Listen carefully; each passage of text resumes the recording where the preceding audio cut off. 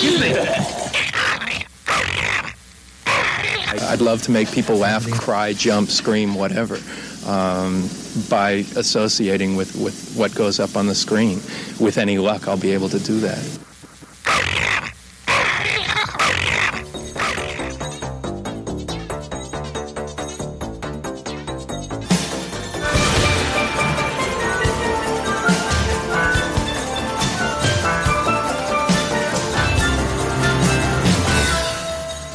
Life moves pretty fast. You don't stop and look around once in a while, you could miss it. Velkommen tilbake til denne vidunderlige verden av 80-tallsfilm, episode nummer 36. Og vi skal nok en gang ta for oss et mesterverk fra ringpermen. I hvert fall kan jeg garantere et mesterverk av en filmanmeldelse, skrevet av han som var 16 år i 1988. Nå hører jeg liksom litt ironi i min egen stemme når jeg snakker om filmmesterverk og sånn, men det kan jo hende. Permen har vist seg litt uforutsigbar. Det er jo ikke bare rett på videofilm der. Plutselig er det noen godbiter. Hvilken status kan vi sette på dagens film, Mr. Trygve? Er det et mesterverk? Ja vel, mesterverk og mesterverk. I dag skal vi til en sci-fi grøssekomedie. Kanskje ikke et mesterverk i filmhistorien, men det er jo mange som er glade i denne type film. Ja, det er det. Det er ikke ofte vi blir spurt om vi har den og den filmen i permen. Nei. Men det har jo skjedd. En sjelden gang, ja. Og den filmen vi skal prate om i dag, den har vi faktisk blitt spurt om er i permen. Og det er den, og det er Critters 2.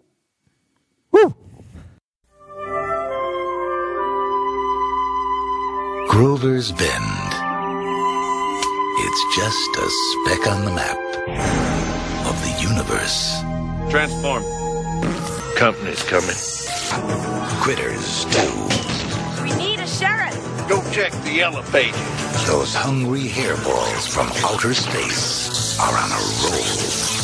Let's just get help. Oh, who are we gonna call? Critter Busters? And they'll eat anything. Critters 2, the main course. You got nothing to lose but your life.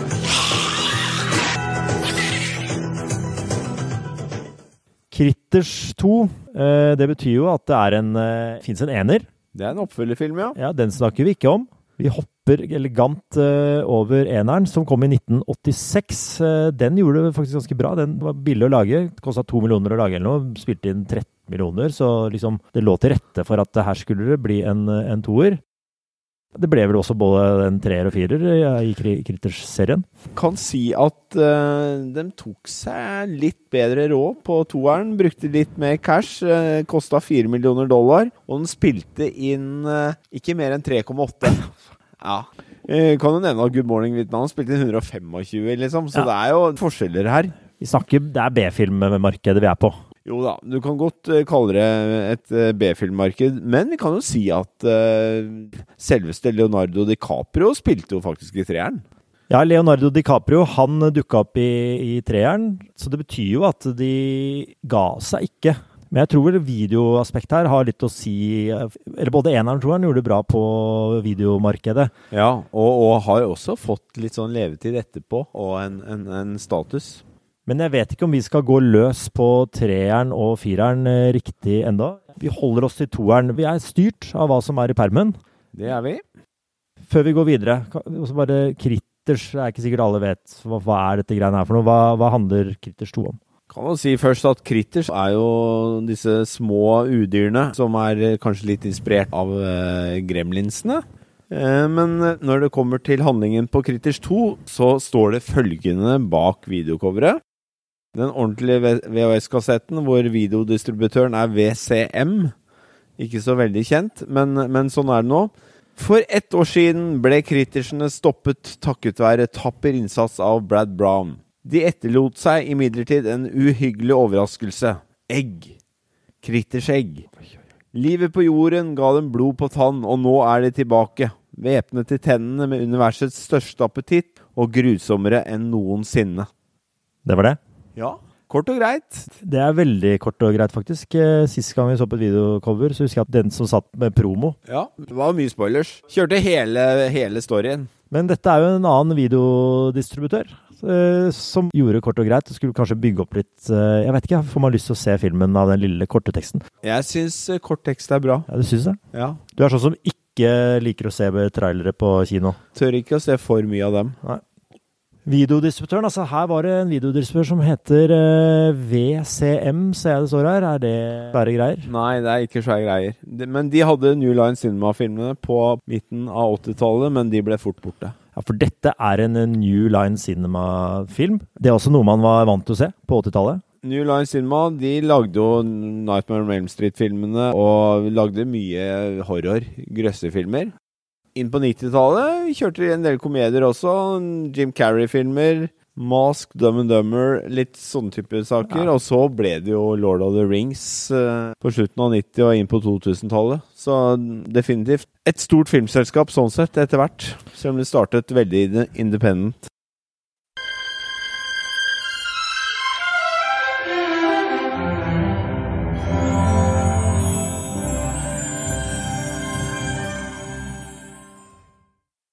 Men ellers var det jo ikke så mange kjente skuespillere i disse filmene. I toeren her var det en som heter Scott Grimes. Han var også med i eneren. Var vel en av de få som ble med. Vi har vel kanskje også pratet litt om at dette her en film hvor vi kanskje ikke trenger å nerde så mye om navn.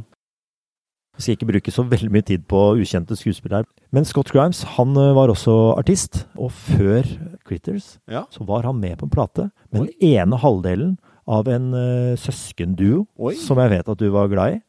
Nemlig Richard Carpenter fra The Carpenters. Fra The Carpenters, Da rykker det litt. Ja, da rykker det. Altså, nå håper jeg du drar inn en Carpenters-låt. Ja, vi kan legge på litt Carpenters i bakgrunnen her nå mens vi snakker videre. Ja, gjør det, ja. Han spilte også i et band med Russell Crowe. Ja, så jeg tror han spilte noen film. Jeg tror han spilte Robin Hood med Russell Crowe og Kate Blanchett. Og jeg har sett han før, jeg har sett han i Dexter, og han har vært med mye sånn TV-serier. Han typisk sånn som dukker opp i... Ja, for meg var han ukjent, altså. Ja. Such a feeling's coming over me. There is wonder in most everything I see. Not a cloud in the sky, got the sun. Pleier å nevne regissører her. Jeg vet ikke, du har lyst til å snakke så lenge om regissøren her, men det som heter Mick Garris, for de som glad i horror, sci-fi og den type film. Han startet å jobbe i resepsjonen for George Lucas, og kom liksom inn i dette... Kom tidlig inn i Steven Spielberg-sfæren. Ja. Greit å få en liten sommerjobb der, og fikk etter hvert lov til å drive med promo på E.T. og sånn, og så kom seg mer og mer inn i businessen. Ble litt kjent med Joe Dante som lagde Gremlins. Ja, og liksom, han fikk vel sikkert sagt sånn, ja, jeg skriver litt på si, og så plutselig så fikk han lov til å skrive noe for Spielberg, og... Ja, jeg tror han skrev noe manus til den Spielberg-TV-serien Amazing Stories, blant annet. Altså, han lagde masse sånne bakomfilmer til Goonies, og altså, masse av de gode Videodrome, altså mye 80-tall som han har lagd bakomfilm på, da. Så en dag ringte Robert Shea. Hadde liksom hørt rykter, da. At det var en god gutt. Lurte på om han ville regissere Critters 2, da. Ja.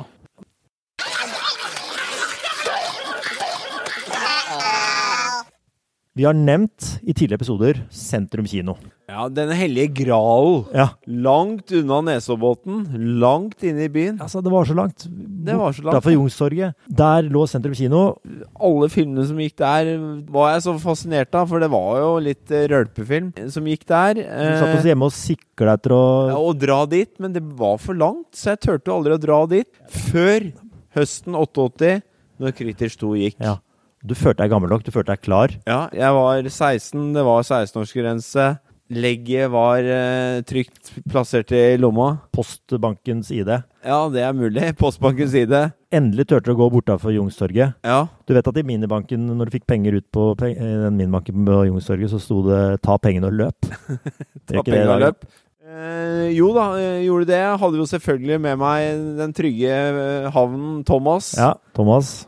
Og vi dro på Critters på sentrum, og det var en opplevelse. Det var jo liksom sånn balkong og, Storstua. Ja, stor kino altså. Tror vi var ganske alene der. Ja, vet du hva? Og det har Mick Garris også uttalt. Det var en testvisning som de holdt for Critters 2. Da var det stappfullt. Ja. Og så var det en gang han, når han hadde premiere, tenkte han sånn, nei, nå skal jeg gå og se på kino. Ja. Og det var 2 stykker Ja. i salen. Var det litt samme følelse på sentrum? For det sentrum er stort. Ja, det var nok det. Og jeg tenker stakkars Mick Garris. Altså, det var ikke som når Spielberg skulle ut på premierekvelden i LA og besøke noen kinoer og se hvordan responsen på Haisommer var. Sommeren 75, liksom. Ja, det finnes jo egne fotobøker med liksom bare bilder av køene på Haisommer. Det er ikke sant. Det var ikke det Mick Garris opplevde. Og det opplevde vi ikke på sentrum heller. Der var det god plass, men uansett, for meg var det en milepæl. Til og med faderen var på sentrum og så på den der... Ja, Rock Around the Clock. Ja, det husker jeg du har fortalt. Så det har ligget noe... Vi burde ha en egen episode der vi må få tak i noen som kan fortelle på en måte historien til Sentrum Kino. Så hvis du finnes der ute... Det var liksom det motsatte av Gimle. Der gikk den seriøse filmen, mens på Sentrum, der gikk den useriøse filmen. Ja, det var ikke noe tvil om hvor en fra Nesodden følte seg mest hjemme i hvert fall. Nei. Det som var fint med Critters 2 og denne type filmer, var jo at veldig kort spilletid, 1 time og 22 minutter. Fantastisk. Hva betyr det for kinoene? Det betyr at da var det en forestilling 17, 19 og 21. Man rakk 3 forestillinger på kveld. Og det var alltid greit for oss. Vi tenkte litt fra Nesodden, for vi måtte liksom time Norge, og hvilken båt rekker vi tilbake, og det var litt sånn, så vi var alltid opptatt av det. Det var noen ganger, spesielt når du hadde fri fra skolen, så husker jeg at det var sånn, var det 11? Ja, på Saga var det 11, 13, 15, 17, 19, 21. Altså, det må jo være en kinosjefs drøm med korte filmer. Du blir god i matte. Det blir du. Der, altså. Ok, men det var helt fantastisk at du fikk endelig dratt på sentrum og sett film. Ja. Men i dag måtte du ikke dra på sentrum? Nei, dette her ble jo blockbuster da. Ja, så det har jeg sagt før, jeg går rett på blockbuster. Jeg orker ikke å lete. Nå er det blockbuster. Vi drev og gnåla om noe Disney Plus og sånn i forrige episode. Ja, men New Line Cinema er ikke under Disney-paraplyen, den er under Warner Brothers-paraplyen. Ja, hvor er det man kan få sett Warner Brothers-filmer? Nei, det er ikke noen spesielle steder, altså. Nei, det kommer nok, bare vent. Det kommer nok, det er noe på HBO, men ikke så mye enda. Jeg la merke til at dette er en film som tar litt sånn tid. Det er mye rulletekst og mye navn og sånn som skal presenteres før det begynner ordentlig. Men vi kommer jo i gang. Kommer i gang. Umiddelbart skeptisk. Ja, det blir jo du og jeg begge to. Hvorfor blir vi det? Jo, fordi vi skal opp i rommet. Ja. Jeg er ikke så veldig glad i space-filmer. Og det er sånn pappas romskip da.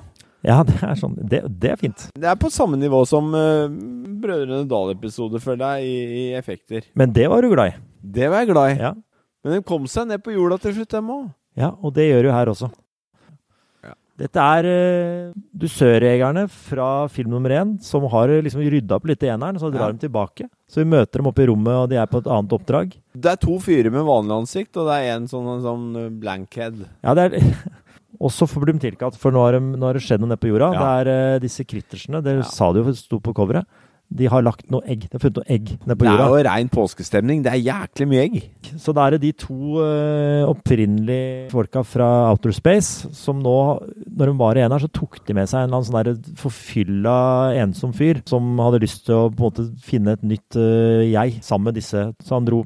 Han var litt skeptisk, måtte tilbake til jorda, han og bli med da. Men jeg var litt fascinert med han ene uten trynet der, ja. Vi kommer tilbake til det, ja. Tilbake på jorda, vi kommer i en sånn der søvnig småby. Søvnig, skrev du det i anmeldelsen, tror du? Nei, jeg tror ikke det, altså. En søvnig småby. Ja, det er jo et sånn deilig begrep fra amerikansk film. Det er litt sånn steder på Nesodden også, hvor det er litt sånn søvnig småby-aktig. Jeg lurte litt på faktisk hvilken tidsepoke det var de kom til, for det var litt sånn ubestemmelig når bilene var fra. Det kunne se litt sånn 50-talls ut. Det er lettere nå, vet du, om du ser det er en iPhone 8 den bruker, eller 11 eller 12. Ja. Men det var ikke så lett da. Ja, det skal faktisk filmen ha litt, for det er ikke noe spesielt sånne popkultur, eller noen få, liksom. Ja. Den er litt klassisk. Den kan nok leve noen år til. Ja, men det liker jeg.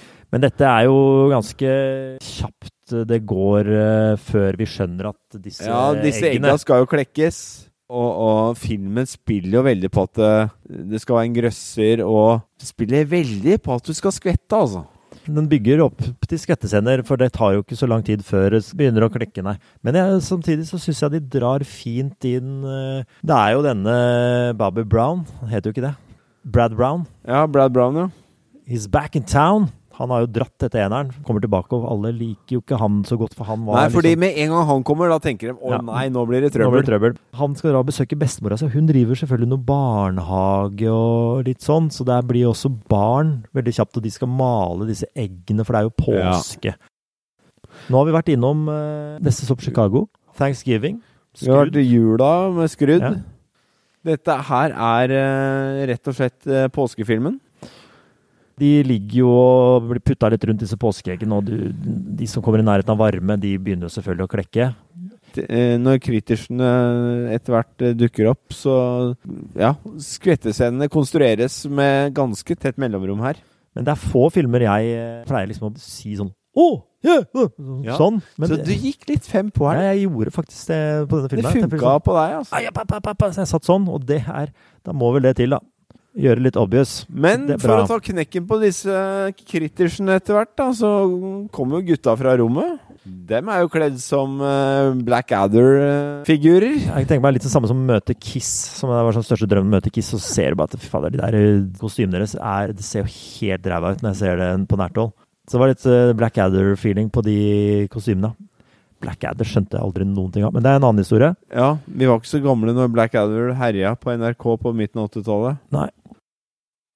Men det med liksom lagt et lite spor som jeg ikke tenkte så mye over, men jeg så det var noen som mistet som Playboy fra en bil som kjørte, så det på en måte når disse folka lander med romskipet sitt, så får jo dette Playboy-bladet en ganske sånn sentral rolle. Ja, det finner Playboy-bladet i veikanten. Ja.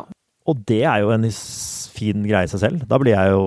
Ja, da jo du 13 år igjen. 14, 15. Ja, det litt sånn å finne et kulørt magasin når du på Rusken-aksjon, og en som drømmer om liksom, at det skal ligge der, da. Skjedde det med deg noen gang, eller? Nei, ikke på noen Rusken-aksjon, tror jeg, altså. Men det var jo noen steder liksom rundt omkring i skauen hvor man visste at der kunne man finne noe. Ja, ja. Jeg tror det skjedde en gang jeg var på sånn der, det skulle komme et asylmottak til bygda, så da dro jeg på sånn informasjonsmøte om... Ja, du skulle støtte det, ikke sant? Anders med islenderen. Ja, det var litt før islender, men jeg skulle i hvert fall dra på informasjonsmøte sammen med noen andre da, og få informasjon om dette som alle var så skeptiske til i bygda. Og da husker jeg at vi hadde vært på et møte, så fant vi et sånn pornoblad ute i skogkanten her da. Men da husker jeg også at jeg kjøpte en sånn ikke mobb kameraten min-merke. Ja, button. Ja, sånn button med sånn hånd. Ja, det var kjent. Ja, veldig kjent. Det veldig kjent i dag. Det så 1989. I hvert fall kjøpte jeg det, jeg tok på, og så skulle jeg tilbake til denne søvnige småstedet. Rett ved der du bodde, ja. Der hvor jeg traff, han også faktisk med i filmen, en som sånn helt lik. Han noen tøffe som banker opp de som... Ja, ikke så tøffe. Husker jeg traff de, og så husker jeg at de... Hva det du har fått på deg nå? Husker jeg når jeg kom med den... Ikke mobb-kameraten-bøtten, ja. Vet du hva jeg gjorde? Nei. Jeg tok Blanco over, så det ble mobb-kameraten min, mens jeg var sammen med de. Og så tok jeg bort det. Ja, det gutt med ryggrad, det. Jeg får faktisk... Jeg blir flau når jeg snakker om det. Men det lov. Ja, men jeg var liten. Jeg var ung. Det sånn det Og så var det bare noen måneder før jeg dro på Blitz da, med sosjakke, og så ordnet det seg. Det om. Etter det. Da kom islenderen. Nå tenkte jeg å vise hvordan man strikker en vrangbord med vridd rett og vrang. Men det var i hvert fall jævlig kul, den der. Ja, for dette bladet får jo en rolle. Plutselig skjønner jeg hva han uten ansikt for noe, og det synes jeg faktisk litt fint i filmen, når han spør, han som har vært med fra jorda, fra eneren, så spør han sånn, hvorfor har ikke han ansikt? Hva det med Li, liksom? Nei, så til Li har ikke bestemt seg til noe, så sier de. Det en transereferanse her, eller? Jeg vet ikke hva det transereferanse, men det jo det der med å... Ja, men han venter kanskje... Han har ikke helt bestemt seg hva han vil være. Nei, jeg skjønner. Så han kan drive og gå litt forskjellig, og hvordan han går fra person til person, han bestemmer seg litt der. Og når han ser liksom midtsidepiken i Playboy, da blir han jo sånn da. Transformert. Det faktisk en veldig god scene. Den ligger helt sikkert på YouTube, så den synes jeg man burde ta en titt på, faktisk. Da legger jeg merke til at det midtsidepikken, så når han har liksom blitt henne. Da må du selvfølgelig, det er jo 1988, så da får de lurt inn et par bryster. Alle former kommer, smukk. Og da ser jeg at den stiften fra midtsiden, la meg merke det? Stiften fra midtsiden satt i magen på henne. Det var en detalj, den måtte han plukke ut liksom, når han hadde blitt hun dama, ja. Det er jo en sci-fi horror, og det vet jeg ikke om du er så glad i, men nei, det er jo en saus av kategorier og sjangerer dette her. Ja, det er komielement der. Jeg synes det er kjempekult, ja. Det ser ut som de har hatt det gøy, de som lager filmen. Ja. Og så må vi jo si litt om kritersene, da. Jeg synes jo de er altså de skal jo være litt sånn grusomme, men de er litt sånn charmerende også. Ja, de er utrolig charmerende. I hvert fall, jeg husker særlig en diner-scene, hvor de først tar de livet av den der påskeharen utenfor en sånn kirke, flyr en fyr rundt i sånn der påskeharedrakt som de får knerta. Ja, det er litt sånn, litt blod. Ja, det er en 15-årsgrensefilm her, så det er liksom ikke de helt råeste scenene. Men de tar livet av en sånn påskehare, og så blir så mange av de, vet du. Og det er visst noe de ikke gjorde i eneren, men her beveger de seg veldig effektivt ved å bli en ball. Så de ruller bortover. Ja, det har de lagt på litt nye elementer ved kritersene. Og så har de nok kanskje kommet bitte litt lenger i teknologien, og de kan fjernstyre det litt mer. Så det ser ganske ekte ut, altså. Eller ekte, men altså, det ser jo ikke så gærlig ut. Nei, de har mimikk og litt sånn, det er ikke bare hand puppets, liksom. Nei, det er inne på den dineren, ja. Hvor de virkelig gjør kål på det som er av mat der. Hungry Heifer heter den dineren. Ja, men sånn, de spiller en sånn utrolig sånn enerverende countrylåt, som er liksom melodien til stedet, som bare går mens de driver med den spisescenen.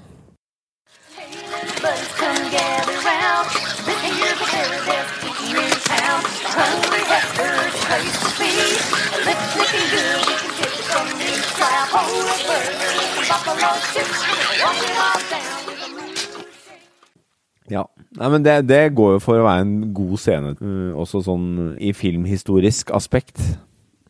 Da kommer hun som har blitt adoptert fra Playboy, og han andre bounty-hunteren, og med våpen, effektive våpen. Ja, skjønte ikke de våpen helt, ass. Nei, jeg skjønte ikke det heller. Det var litt sånn, men de tar jo knekken på kritersene, fly og veggimellom. Altså, de skyter og de går bananas i denne hamburgerrestauranten. Det er jo mat de holder på med. En blir stekt nede i frityren der, og det er jo et gatekjøkken.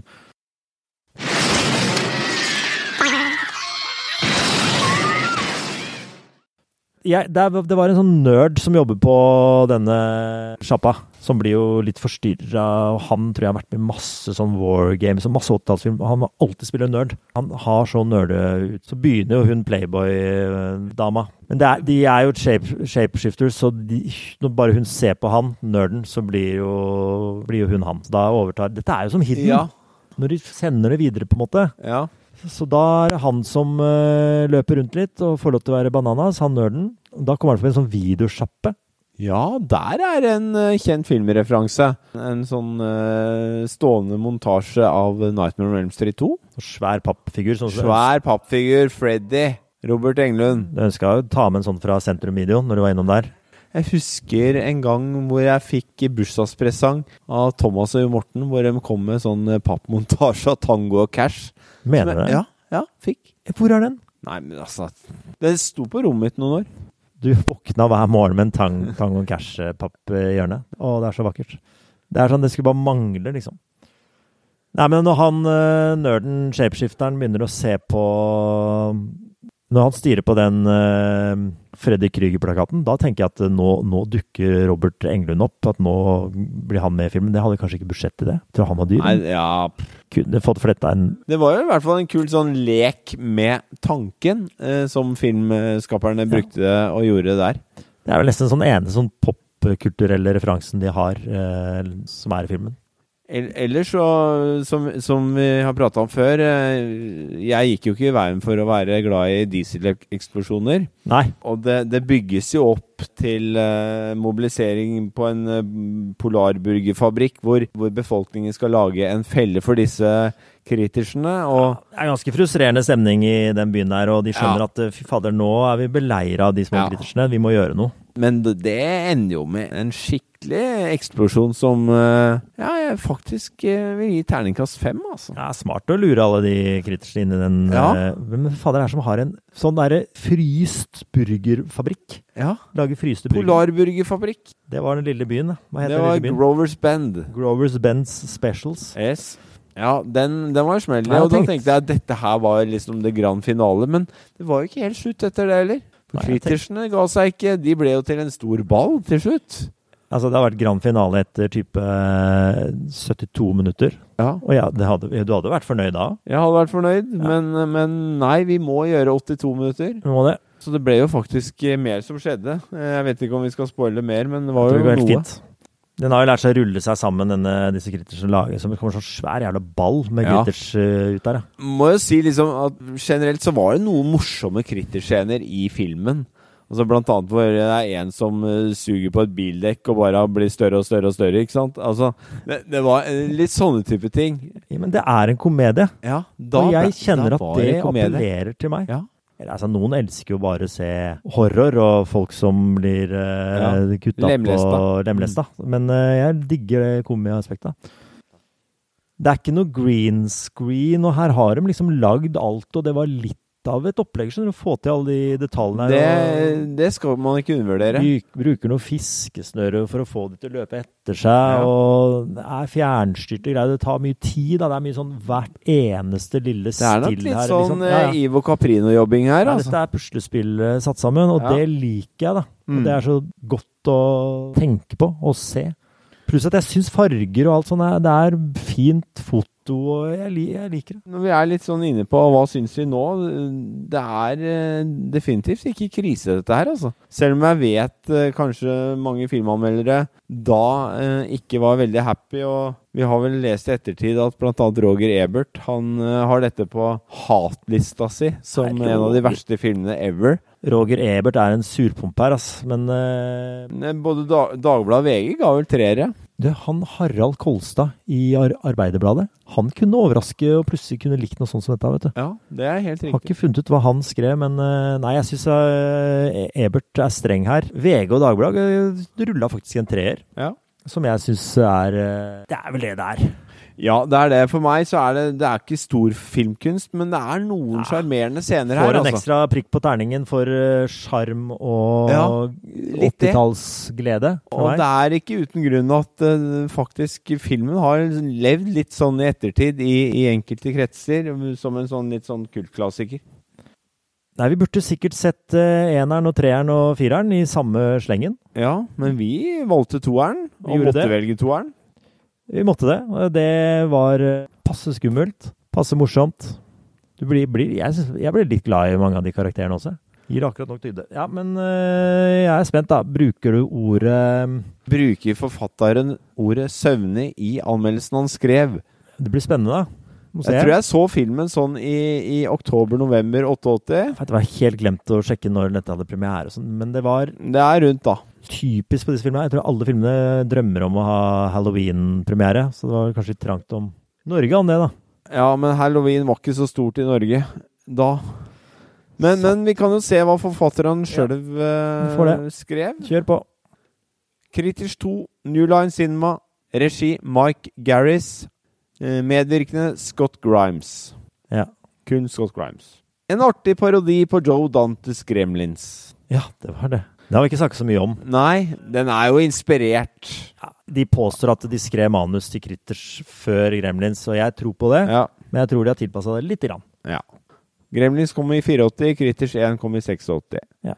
Critters 2 inneholder en del artige sekvenser, spesielt inni en hamburgerbar, hvor krittene går fullstendig berserk. Ja, fader, du dro fra den, men det jo... Det var en scene jeg likte, ja. Filmen meget velgjort, og det langt mellom dødpunktene i denne grøssekomedien. Jeg synes at denne filmen bedre enn Critters 1, fordi den har en mer sammenhengende story. Det heller ikke spart på noen budsjett i motsetning til sist film. Oi, jeg har fått med meg det også. Jeg synes dette kjempebra. Det heller ikke spart på noen budsjett i motsetning til sist film. Si det en gang til. Det har vel med at eneren ble en gedigen kassasuksess, slik at produsentene tok seg råd til et mer påkostet filmhåndverk. Noe vi ser flere beviser på i positiv retning. PS! Spent. Fy fader, altså. Jeg er så spent. PS. Denne filmen er ikke for folk med angst for små udyr. Ok. Anmelderen tar ansvar. Ja, altså, det er morsom. Du hadde liksom vært han, hvis du hadde skrevet anmelderen, så hadde det vært han morsomme anmelderen. Ja. Lagt på en sånn liten... Han er litt kvikke. På slutten av anmeldelsen. PS. Nei, men du skriver velgjort og sånn. Det er jo på en måte det. Altså, de får til veldig mye for det budsjettet på 4 millioner. Ja, og jo mer jeg tenker på det, liksom hvordan disse krittene er lagd, og disse ansiktsuttrykken, og hvordan det funker sånn teknisk, det er ikke så gærlig, altså. Det er ikke så gærlig, dere. Nei. Vet du hva? Jeg tror jeg anbefaler det. Folk å... Vurdere Critters 2? Ja. Gjør det, altså. Noen ganger så trenger man bare en... Litt hjernedød føde som funker. Ja, det slo meg litt at her var det enkelt. Her var det ingenting, men det var Predator også. Ja. Det er ikke noe hokus pokus. Nei. Det er rett på, liksom. Popcorn. Funker som F. Men vi er kommet til avslutning. Det var episode nummer 36.